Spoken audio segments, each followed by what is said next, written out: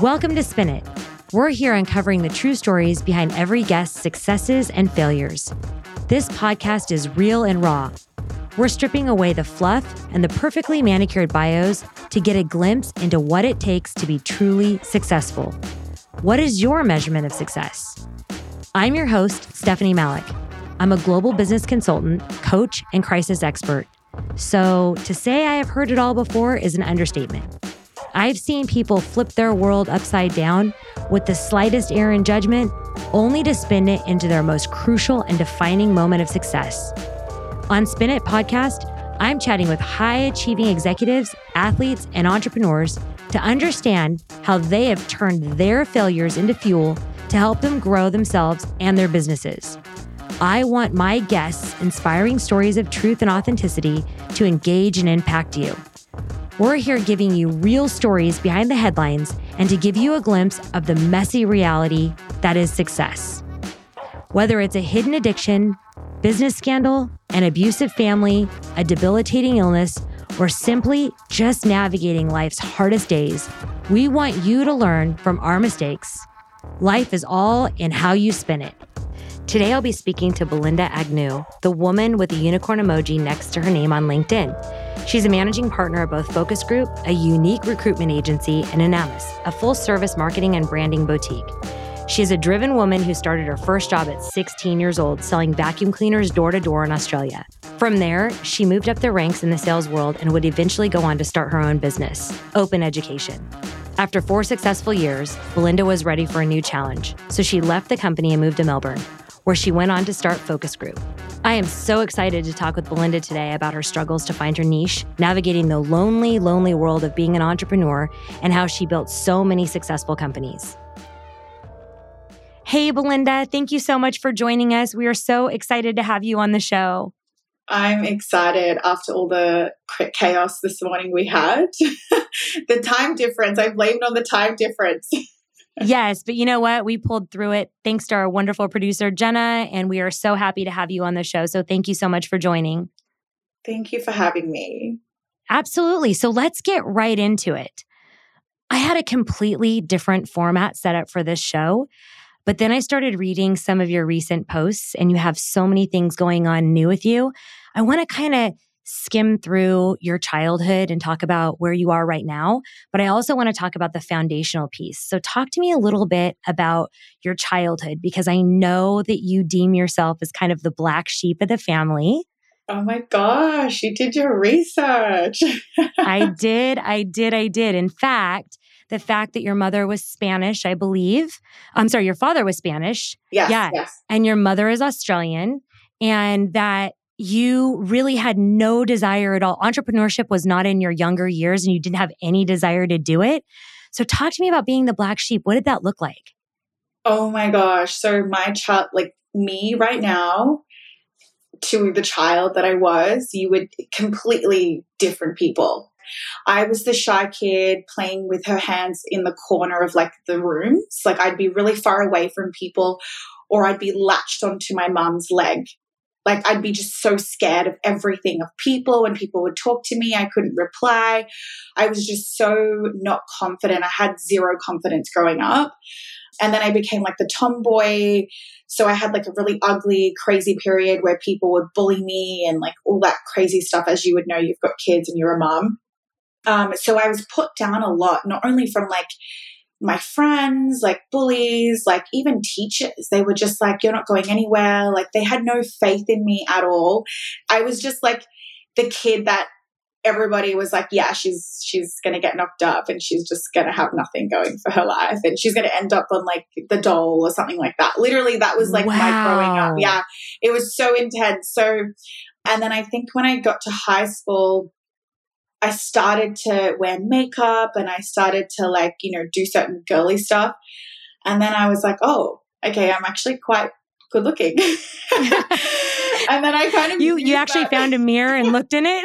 I was like, yeah, okay, like I'm kind of cute, And then I think I started to get like a lot of attention, like overwhelming attention from boys and girls. And then I became like the popular kid. It was really weird. So it was like from bullied to like popular.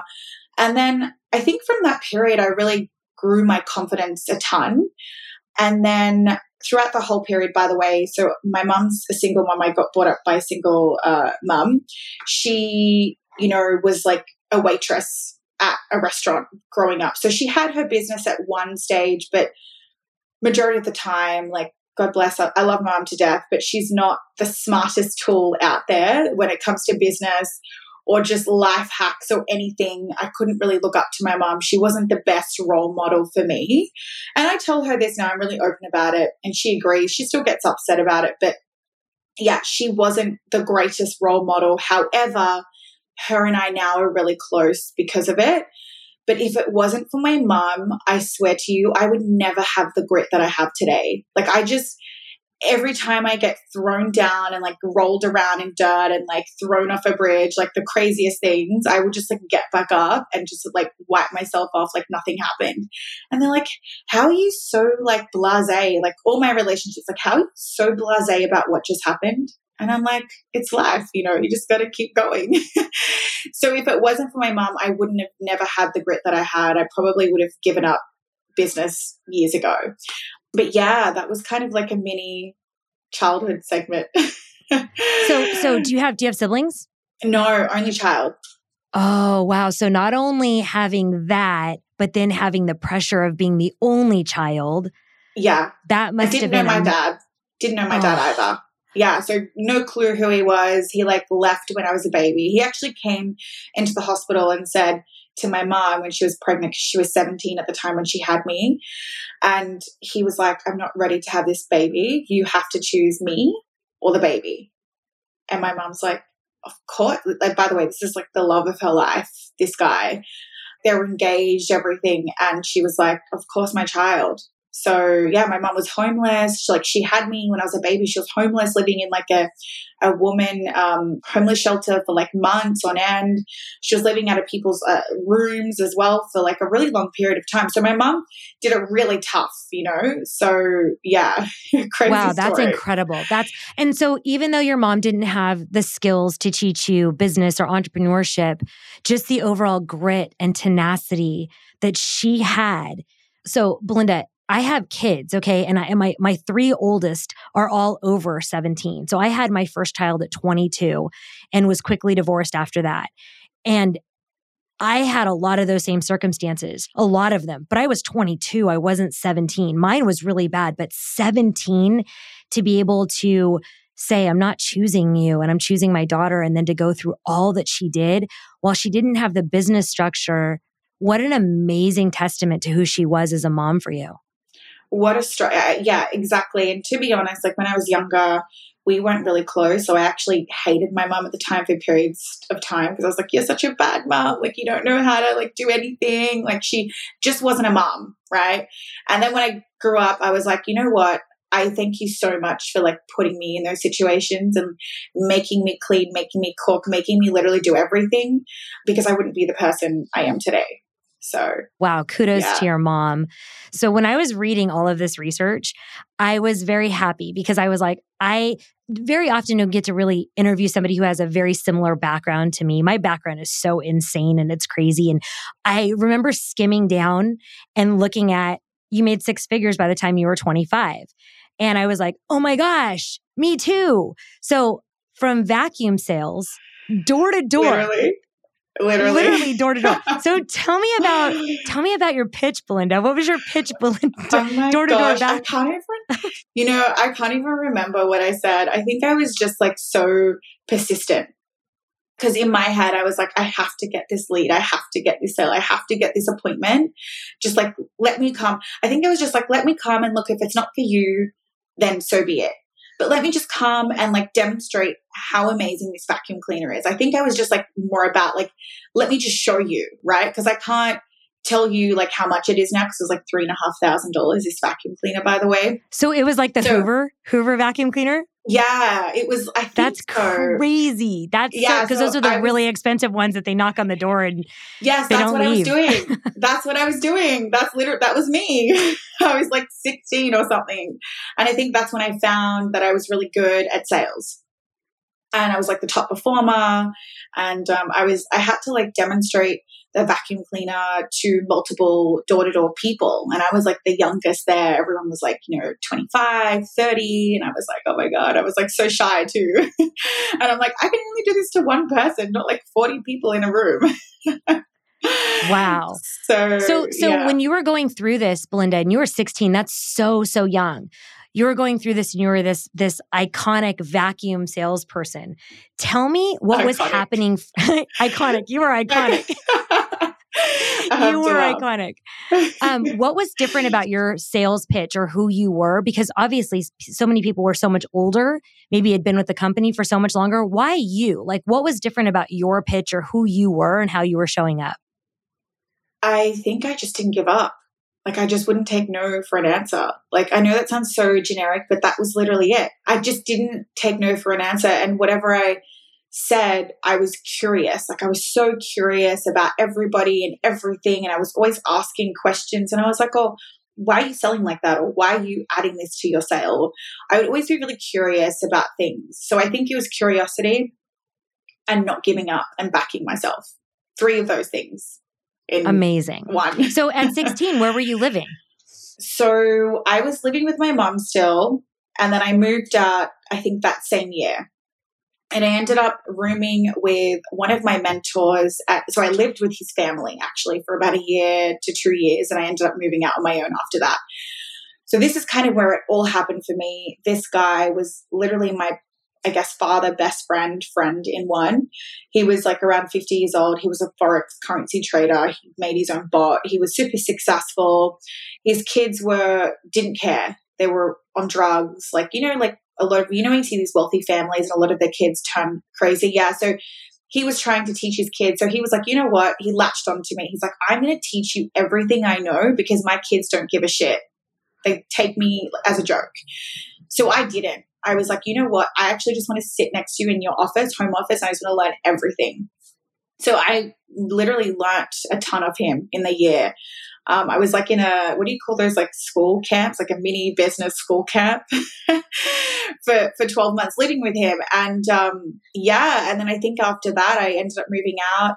I started my business, or I worked for a company for a bit, started my business. Somebody seen me from the business, took me under their wing. They're like, I'm going to start a business with you. Let me invest. I was like, perfect. Started that business. That went for 4 years. Went, quite well. A lot of learnings, but spent a lot of money because I never seen money before, ever. And I was making a lot of it fast. And as you know, like somebody that sees money for the first time, what did I do? I spent it. So I was like flying first class. I was like in New York City for 3 months. I remember like it was just insane. I was doing everything and anything. So yeah, had those learnings. And it was a crazy ride ever since. So right now, thinking about that time, because it's always interesting to reflect, like, especially as 18 gets further and further away from where I am, I often think about kind of how things have changed. Right now, meeting your 18-year-old self with the experiences that you've had, what would be one thing that you would say, don't ever do this? I think a lot of people in my previous, I guess, conversations I have with people, I would say something. But now I don't think I would say anything to myself. I'll tell you why, because I think if I said a lot of things, 18-year-old me would not listen. I would have to go through the experiences to learn. And it's just, we're humans. Like, you could tell me a lot of things that I don't know, and I could tell you a lot of things that you don't know. That's really crucial and critical for our lives and evolving as people. But we probably won't listen to each other like fully. Like, we'll listen, but we won't really execute it, right? So we need to go through it to actually learn fully. So you wouldn't believe, we've had so many leaders on this podcast, and it's fairly new. And every single leader says the same thing. I wouldn't tell my 18-year-old self anything because I wouldn't want to end up in a different spot than I am right now. It's so interesting. But the ones that maybe are a little younger, they've got a list of things. I wouldn't do this, or I wouldn't do that, or you know what, I would have handled this differently. As we get older, more successful, a little bit more evolved. And what I mean by successful, I mean, whatever your measurement of success is, people say I wouldn't change anything along my journey. And I think that's amazing, looking where you came from, a very, very young mom, into being so angry at her not really having the skill set or the tool set to actually guide you through any sort of business, into door-to-door vacuum sales, into finding an incredible mentor who really latched onto you. But again, he latched onto you for his purposes because his kids weren't performing. You just happened to be the beneficiary of that. So I was reading that you have come out and said not once or twice, but several times that an employee you are not. That employee does not fit you at all. But then you were a little confused because entrepreneurship really wasn't your thing. Talk to me about those differences. Yeah. So I don't know if I would say I'm an entrepreneur because I feel like everybody's doing similar things. Obviously, there's things that I've done that have innovated certain, I guess, projects, but I wouldn't say, I just don't like the word entrepreneur, if I'm honest. I don't know. I just feel like everybody's like, I'm a founder, I'm an entrepreneur, I'm a this, it's just like, I think I execute really well in marketing and sales and growth hacks of any type of business. My niche is technology. I love everything tech. But I would say I would love to be an employee, to be honest, I would. But I just cannot hold the title of an employee because I get really bored easy. I get itchy feet and I can't stay in one spot for a long period of time. I don't know if it's like a bad thing or a good thing.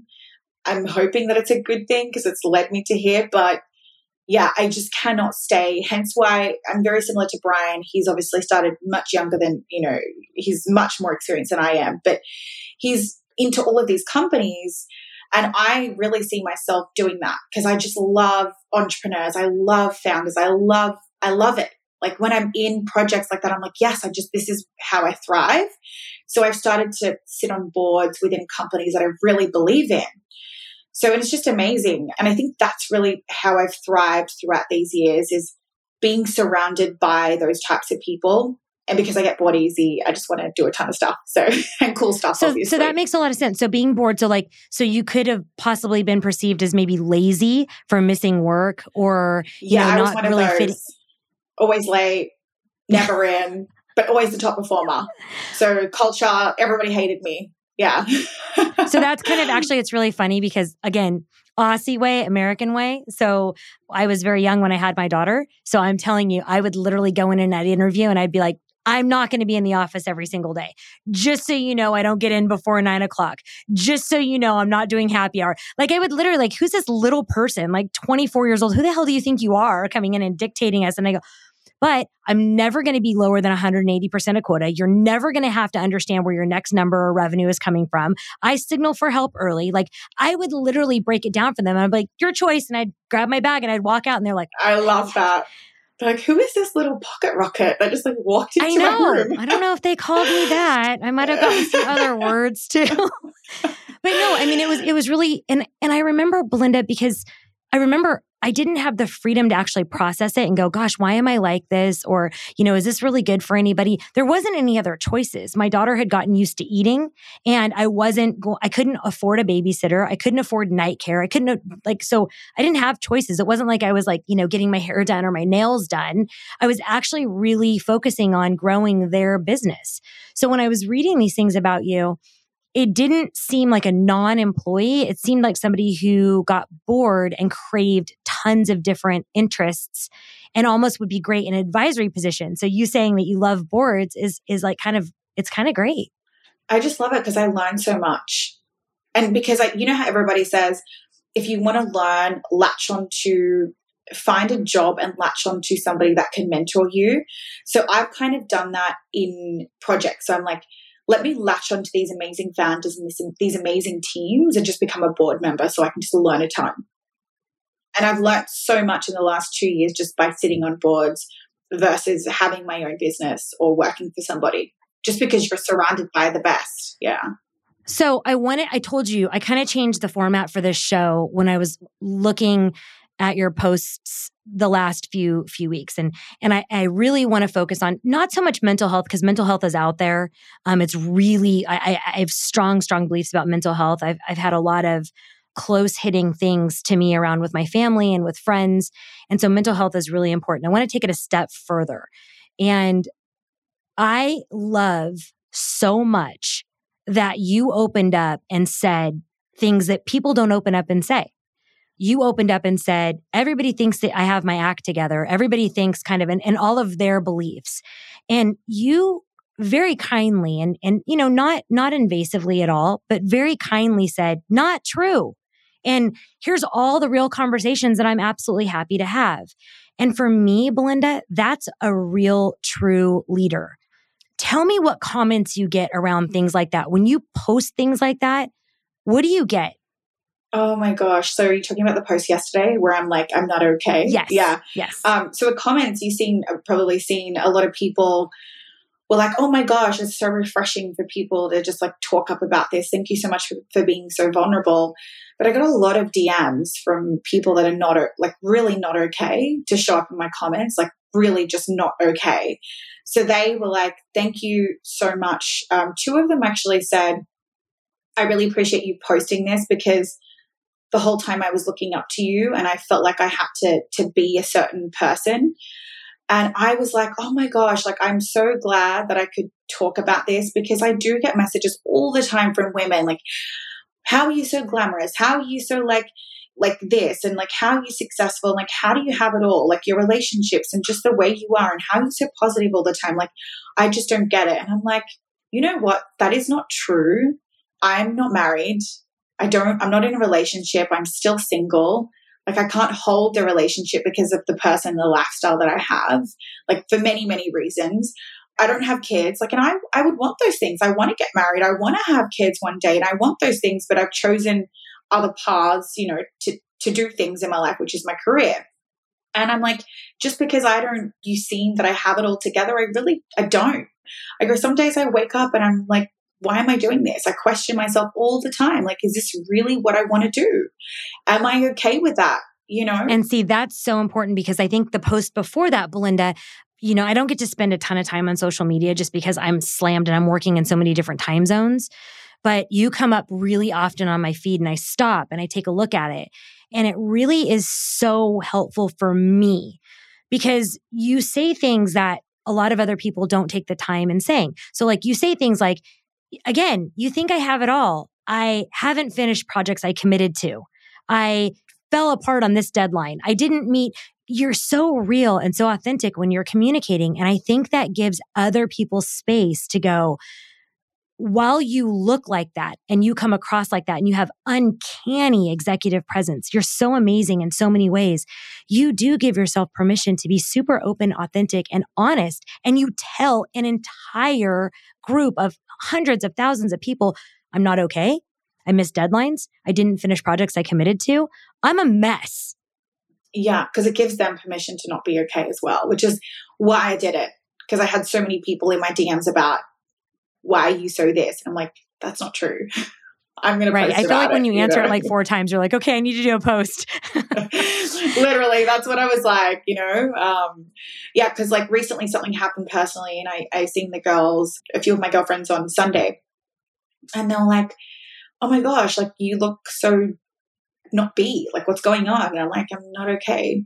And they're like, what? I had no idea. And I'm like, yeah, I'm just not okay. Like there's lots going on in my personal life, lots going on here. And they were like, you need to talk about it. So I did. They actually inspired me to do that as well. So. Okay. So what's next after that? Because one of the things I want my listeners to get used to doing is taking a look at these people that they admire or that inspire them. And so you said, hey, look, I'm not okay. And you sound like you've surrounded yourself by some really strong people. What's next? If someone's not okay, what are some of the steps that they can take to kind of get back into feeling okay? Self-awareness is huge, as you would know. Like it's really something, to be honest, that I'm still working on a lot. I'm still trying to really figure out who I am, what I want. I know the things that I want. I know who I am, but I mean, really, really know. I think there's a lot of things, and it's a journey. There's a lot of things that you need to do to really find yourself. So, Belinda, let's switch focus really quick because I want to talk about focus and I want to talk about what you do with for them or with them. And I want to talk about your new venture, which is Open Education. Can you talk to me about that and like kind of what started Focus? What made you kind of do things differently with Focus? Yeah. So Open Education is my old company. Okay. Oh. But that's okay. So it's No, like that's an okay. e-learning. Yeah, it's an e-learning company that I had. That was actually my first company when I was 23. And now I have a recruitment boutique agency which scales technology talent. So startup tech companies, anything technology. We basically help them find talent. And then the Anamis, which is a digital agency. So it's a digital agency with performance marketing and brand awareness, which is what we also do within technology. So tech startups. And then around that, I kind of like sit on boards within tech, like fintech. One is prop tech and one is a SaaS company, because I'm in the process of building my own product as well. So I want to, get all the information as possible. So I'm currently going through a pre-seed at the moment. We've just finalized it, which is amazing. And we're building the MVP. So it should be ready by next year, March. It's something I've been working on forever. So it's finally coming to life, which I'm really excited about. But it's essentially like the Netflix for recruitment. This week's Spin It shout out goes to Armando. Armando says, love how Stephanie presents her podcast. She's such an inspiring soul and human being. Thank you so much, Armando. Your feedback means the world to me. Make an unforgettable impression the moment you walk in the room with Executive Presence Elevated. This program is an exclusive and intensive online program designed specifically for you and led by me, Stephanie Malik. After 25 years as a business transformation and crisis specialist, I've learned just how integral executive presence is to gaining you the influence, prestige, and recognition you deserve and desire. Whether you're a mid-level manager looking to advance to the next level or an entrepreneur looking to inspire confidence in your investors, this program will transform your belief in what is possible. Find out more by going to stephaniemalik.com/elevated. Okay, so let's talk about founding these two companies. Okay, let's take a step back. It is not easy to sit on any board whatsoever in this space because it's ever changing and there are so many incredibly big personalities. When you founded these two companies, tell me how you made them different. I would definitely bring it down to the people, because I think, people are the ultimate game changers in any business. Like there's, you could have 20 businesses all in line doing exactly the same thing, but the only thing that's different is the people. So I think for us, our recruitment agency is doing the exact same thing as I would say 50 other, hundreds of other recruitment agencies are doing. The thing that's different between us is the people. And I guess the way that we service it, I would say we're more of a recruitment agency with a digital edge. So a very social media marketing front versus being an end-to-end service behind the scenes. So we like to showcase a lot of our stuff that we do online. But in saying that, I am taking a step back from the agency world. As I said, I'm trying to turn it into a product now, which is a SaaS product, a subscription-based model, where you can purchase a certain amount of things, where you could essentially get the end-to-end service, but at a way cheaper price. So literally the same thing, but just like a Netflix model. So like, think of like Foxtel. Do you guys have Foxtel there? No, not that I know, but I'm probably the worst person to ask. Yeah, it's like the one before Netflix. I don't know if you guys have it there, but yeah, it's for us it's Foxtel, and that was I think it's like $100 or $500 a month. It's crazy. Versus Netflix like $10 a month, right? And Blockbuster you would pay like $30 a DVD. It's intense, and it's like now you get everything on one thing for $10 a month. So yeah, so it's like Netflix for recruitment. So I want to talk about the service because before I started our human consulting business, S. Malik Enterprises, I ran a consulting firm, which, by the way, my second client was in Australia and was Telstra. So I spent a ton of time in Australia servicing this gigantic client that was ever changing. Telstra is a very, very difficult client, but it turned out to be so fun and innovative because there were so many different parts in the business within Telstra. People said, Steph, how are you different? And I said, we are kind of like the white glove. We are the service industry of software, of sales, of subscriptions, of software integration. So people would go, oh, here's our budget for, I don't know, SAP or SAP integration. But what risk are you trying to mitigate? Talk to me about what you're trying to do differently. And when you ask somebody like that from a technology perspective, they really take a step back and they start to listen to you, because so many people are jamming sales down their throat. And when you're not jamming sales down their throat and you're really taking a consultative approach, they stop, Belinda, and they pay attention. And I feel like even though you're going into a product model now, which is amazing and probably so many people are so thankful, I feel like that was one of your standouts, was you actually really listened to your clients and asked provocative questions. Yeah, it's a consultative. Recruitment is a consultative approach. It's an end-to-end service, right? So we're offering the whole thing of 360. But yeah, that was a really pain for me being in recruitment. I was like, this is something we need to solve. So that's why I was like, we need to create something at a cheaper model, because recruitment isn't sustainable. It isn't. It's like we're charging ridiculous amounts of $20,000 to $50,000 a fee to place one person into your company. It's ridiculous. It's not sustainable. It's just You're not like, Belinda, like, this is not good. I was like, it's not. And I need more people to say, yes, I want to work with you. We get more people saying, no, I don't want to work with you because you're too expensive. It's like, how can I change that at a cheaper model with offering everything the same of what we're doing? And so really that comes down to the talent. Really that comes down to who you've surrounded yourself with and the relationships that you have. Have you ever done something like this, Belinda, where you're building something and you're growing something? Have you ever been really badly burned by a partner or by a client when you're in the middle of creating this and it really throws a monkey wrench? Has that ever happened to you? And if so, talk to us about that. Oh, absolutely. So this product right now is solely my own. I have 2 investors, but they're just purely investors. So this is my own product, but hence why I said I've been working on this for a long time. I had 2 other co-founders involved in similar product, but this is completely different. And I got burnt quite quickly. So yeah, I gave them too much equity. Long story short, I didn't have control. So a lot of the things that I wanted to do, they didn't get it. We were just not aligned.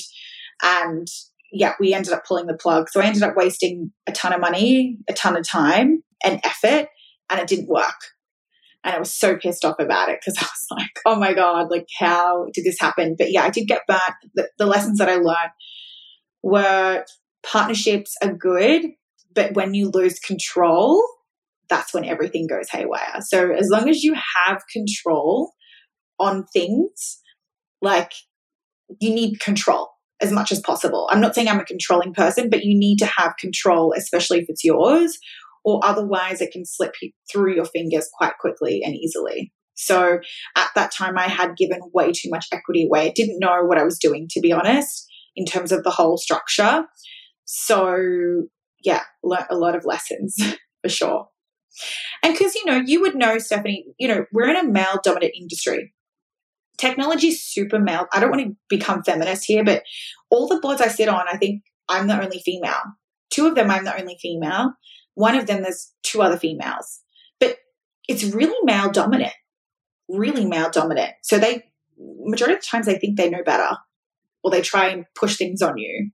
Absolutely. And, I'm glad you brought that up, Belinda, because I actually just did a speaking engagement around this exact thing. And again, I'm not a pound my chest, some woo-woo, find your tribe. It's not at all who I am. Yeah, me too. Yeah. Like, just not at all. Like, I just believe everything should be won based on merit, based on experience. There should be no conversation about gender either way. Okay. But I was always, again, one of the biggest reasons I was drawn to you. I was in Silicon Valley for, 90% of my professional career. I was the only woman at the negotiating table 90% of the time. And until many, many, many years, I was the only woman. I was always the least educated woman, and I was always the youngest.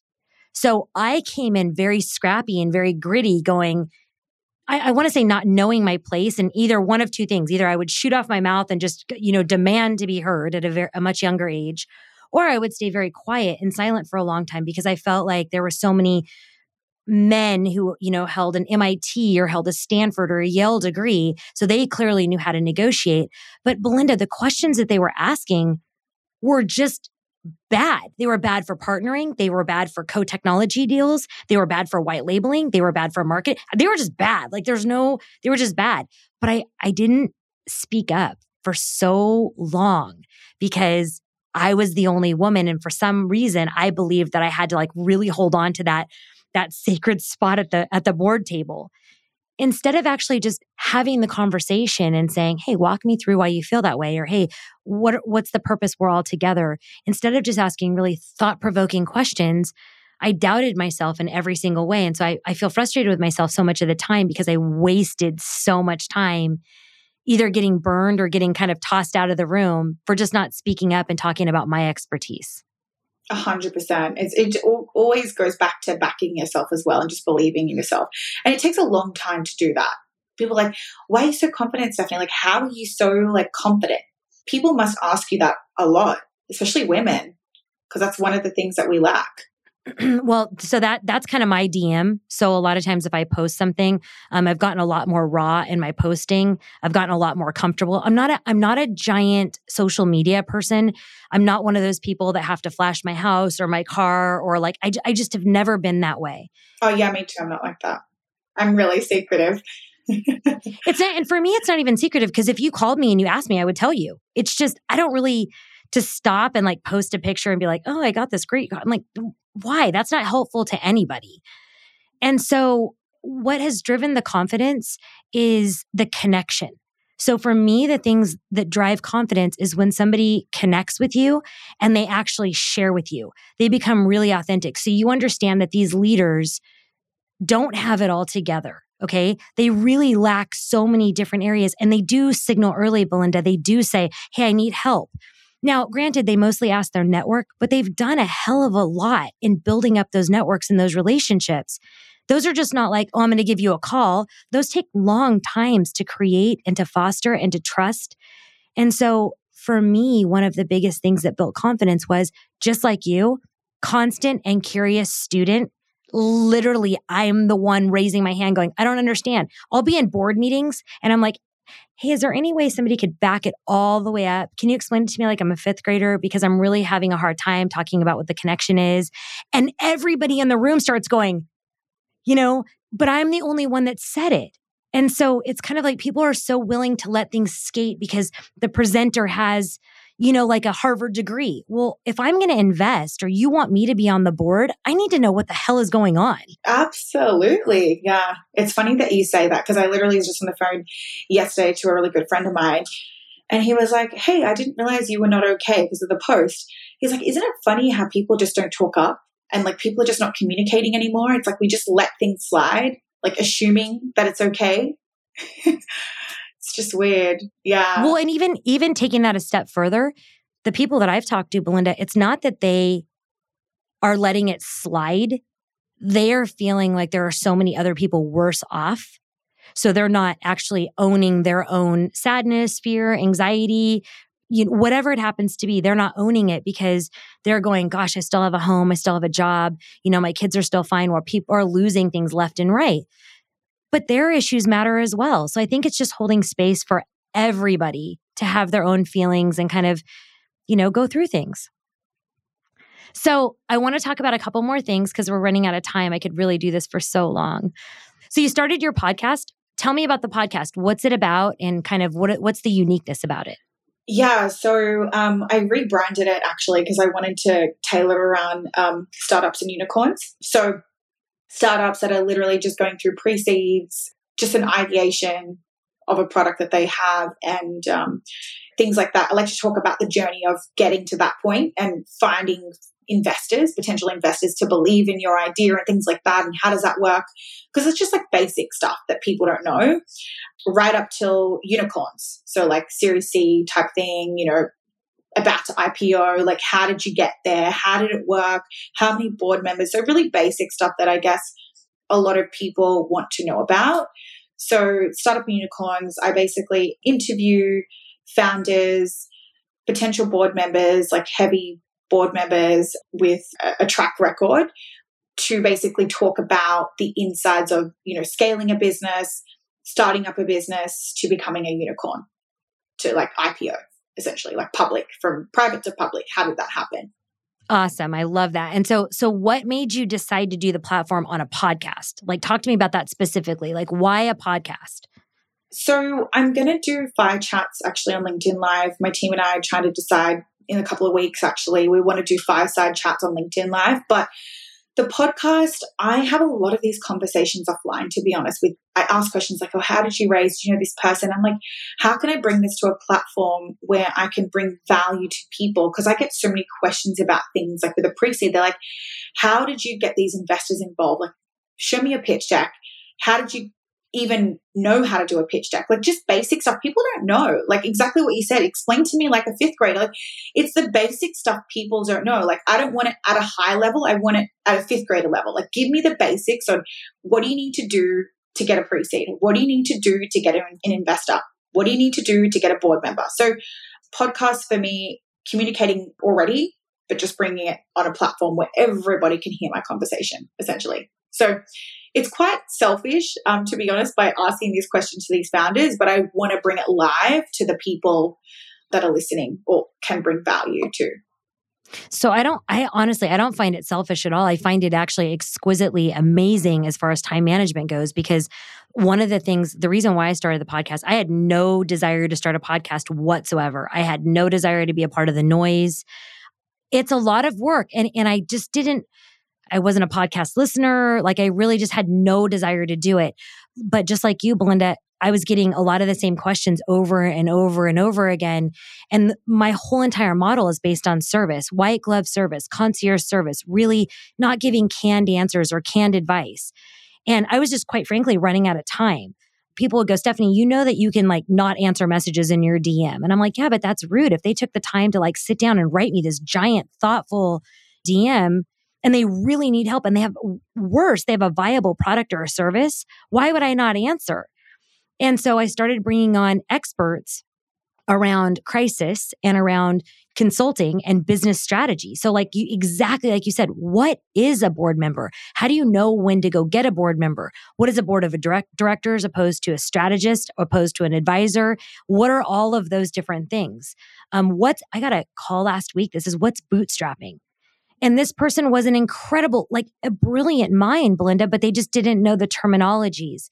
They had no idea what a unicorn was. They didn't know what seed was. Oh, like they were like equity. Yeah. Right. Question like, what is sweat equity? And I'm like, right. Or what is angel opposed to Series A?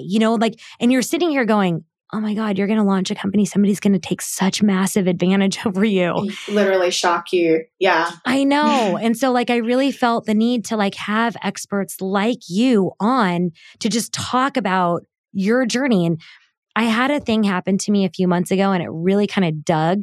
And it was basically somebody made a comment on one of my posts and said, it must have been really nice growing up with a silver spoon. And I was so stunned because I'm so public about my mom having horrible mental health issues, my father drowning when I was 3, me being emancipated at 15, me being completely out of the house and homeless at 16. And I was so stunned. And at first I got first of all, number one, you haven't done your research, so you're a jackass, first of all. And then second of all, I was like, you know what? I'm not even frustrated about that. I'm just going to answer some of their questions about, you can do it too. Because generally, Belinda, hurt people. And so let's have the conversation and try and have some inclusivity. Let's try and be kind in our ways that we communicate. And so I did that. And as I've been watching you over the last few months, and I've been watching your interactions and the things that you say in your comments, I just felt like I had such a kindred spirit with how you were answering people and saying, no, this is completely normal, or, don't worry, don't give up. That's really amazing to see. Yeah, you need to be vulnerable. And people always like to me, how do I get people to like my post? And I'm like, just be vulnerable. Just talk up about what you're going through. You're going through a divorce, talk about it. Your kid doesn't like you, talk about it. Well, holy crap, that would be 7 posts for me a week. Yeah. What are you talking about? That's on every platform every day. Yeah, but it's true. People are going through those things. Just talk about stuff that you're going through, and be genuine about it. Absolutely. So talk to me about what's next for you. What does the next 5 years look like for you? Oh my gosh. Well, I want to move to the States, as you know. I to be honest, as a kid, how funny, I've always dreamed of living in New York City. It's like a manifestation thing. Even my dreams, when I dream about where I am, I have a dream of living in New York City. Don't know why. It's just really weird. even though New York City is not like the greatest place right now with everything that's going on, but I do see myself in the States for sure, for at least a period of 3 years. I do see myself personally finding someone in the States at some point. I don't think Australian people are for me, like as in a partner. I think I need somebody more like aggressive like me.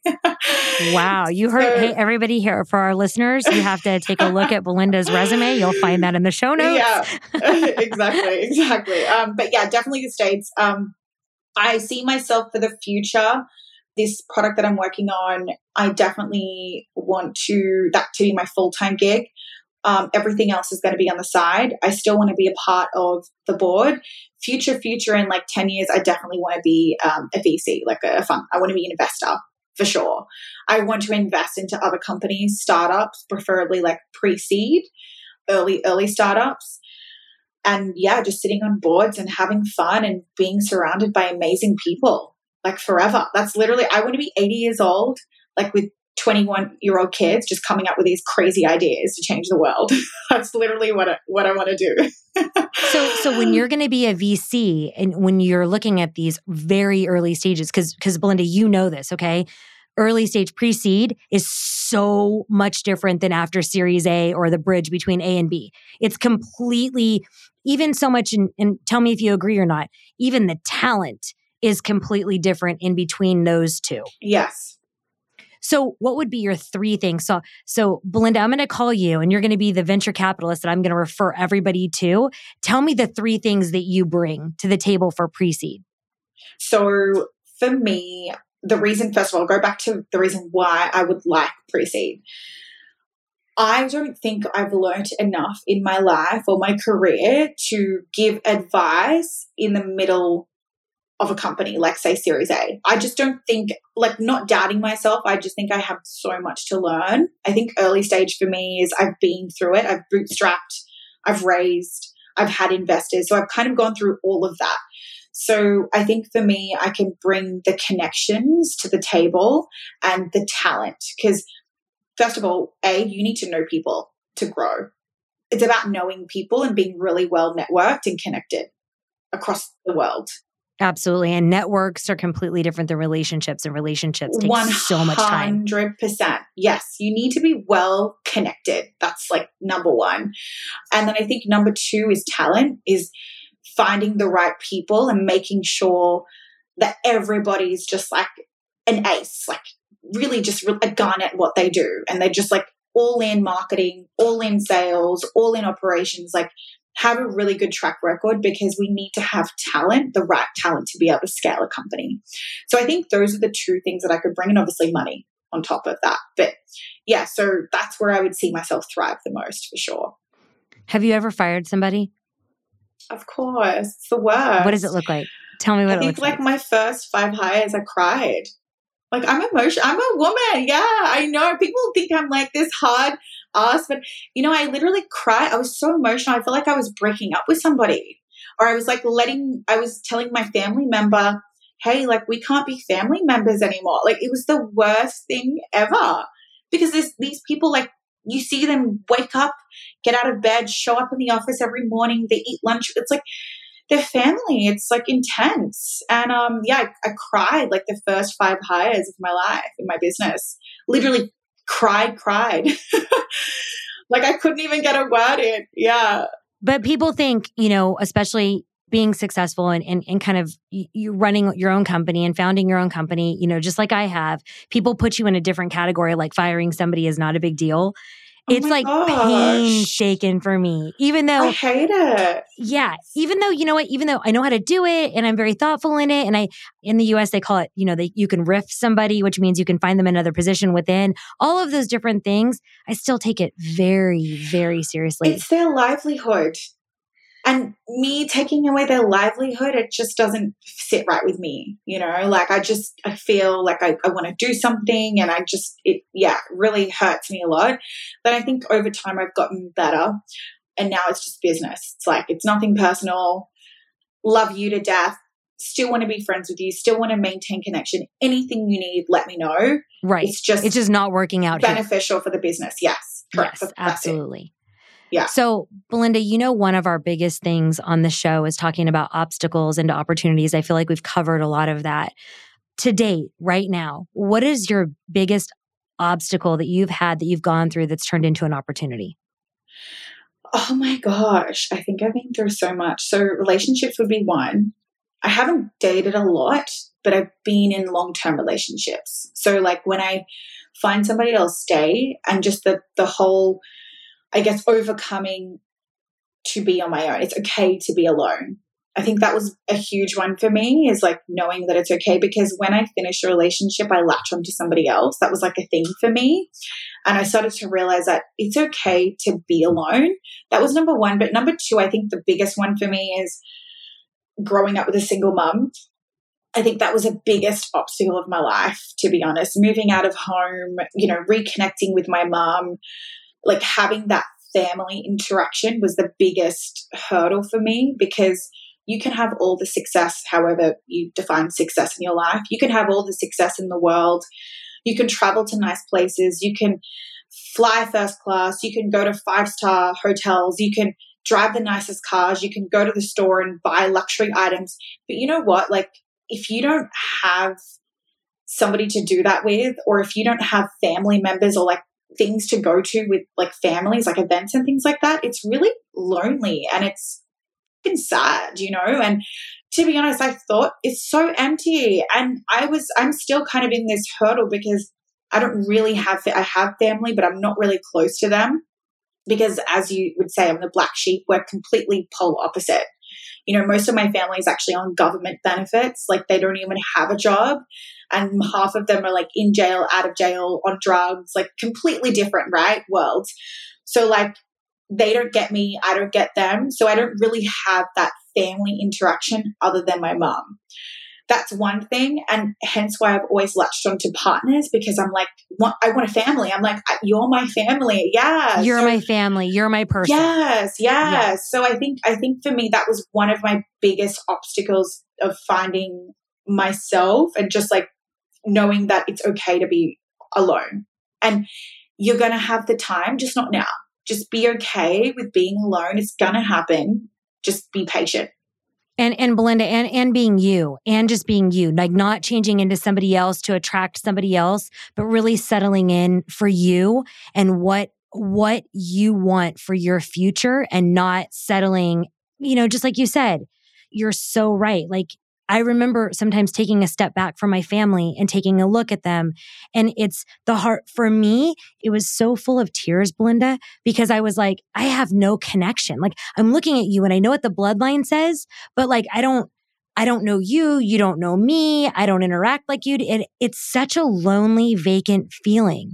I'm so lonely. I'm like, I have nothing in common with anybody. Yeah. Any of my like family, like nothing in common.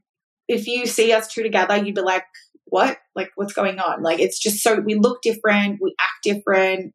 They're Australian, blue eyes, blonde hair. I'm like the Spanish, like European looking person in the family. So like completely different, right? But yeah, and that's another thing is like the whole family and having kids and stuff. So would love that one day, but not yet. I've got to be patient. Fingers crossed. Just a couple more questions. What's the best thing that you love about Australia? The people. Yeah, Aussie people are great. Laid back. That's awesome. And what's the first thing you do in the morning? Oh my gosh, you're going to hate me. I feel like this is like really bad. You put me on the spot. I'm going to tell you the truth. So the first thing I do in the morning is look at my phone. That's not bad. I think that's a very normal thing. No, well, it's not like people on podcasts, they don't say like I meditate, I go for a walk. Whatever. That's such crap anyway. I'm you know sorry, better than that. I don't do any of that. Yeah, Belinda, you blew my whole entire podcast. I just don't even know what I'm going to do now. Yeah, so I'm sorry. But yeah, I don't meditate. What's the one thing that you've never shared on your podcast or on any podcast that people don't ask you about? Give me one thing that you want to share. I don't talk about my relationships too much. Actually, I've spoken about this a lot on here, which is super weird. I never talk about that really. So what I don't talk about is that I'm single, and I just got out of a relationship recently, by the way. So we just broke up like 3 days ago. Oh my gosh. Yeah, 3 days ago. We were together for a year. It didn't work. That's one thing I don't talk about. And I was in an 8-year relationship, 8 years, like my whole like young childhood, hence why I latch onto people. So I stayed around because he was like my family. And today we're best friends. He's my best friend. Oh, I love that. That's awesome. Yeah, we talk every day. That's amazing. Well, maybe that'll like maybe open back up a little bit. No. Like we're brother, and like it's totally not like that at all. No. That's awesome. Okay, last question. What's the worst piece of business advice you've ever gotten? So I can't believe I'm going to say this. So the worst piece is actually from one of the richest people in Australia. He said to me, use your looks to your advantage. You're a woman and you're beautiful. You will get into doors with your looks. So use it. And incredible. Yeah, that was amazing. Like probably the worst. Yeah. No, he was very sincere. Like when he said, he was like, use it to your advantage. He's like, if I was a woman, trust me, I would be doing that. I feel like so many guys say that. People say that like so much. Like if I look like you, I would do. And I'm like, you're saying. By the way, you're speaking out loud. Your people hear you. Literally, I was like, that's probably like the worst advice ever. Crazy. Well, Belinda, thank you so much for coming on the show. And I know whenever you get here, we're going to hang out so much. And I know Brian's going to be super excited. It's going to be amazing. And whatever I can do personally to help, please just reach out. And thank you so much for taking the time. Likewise. Thank you so much. Thank you so much for this. You've been amazing. It was so nice to meet you as well. Thanks for listening to this episode of Spin It. If you enjoyed the show today, then rate us 5 stars on Apple Podcast.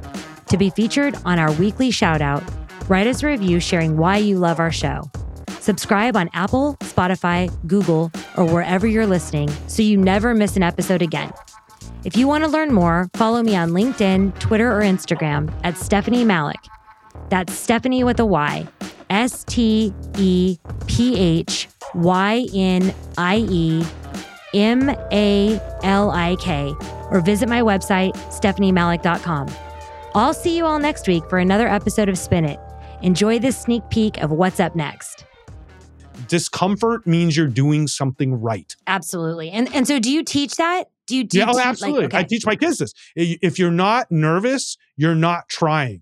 Okay. So like, I actually am happy when I feel nervous doing stuff because I'm pushing myself, you know what I mean? Like, oh, I'm going to try this, and I just think like people for a good reason don't want to be discomfort, but that discomfort is how you grow and you shouldn't be scared of it. Fear, I say this too, fear serves so little purpose in modern society. It just does. We have these primal fears that are based off living in the jungles when we were, 5 million years ago as animals. And we still let those affect us, even though our chances of being eaten by an animal are very low. But yet it affects our behavior in modern society. So we are driven very much by fear in our society of things that really aren't fear. You should be fearful.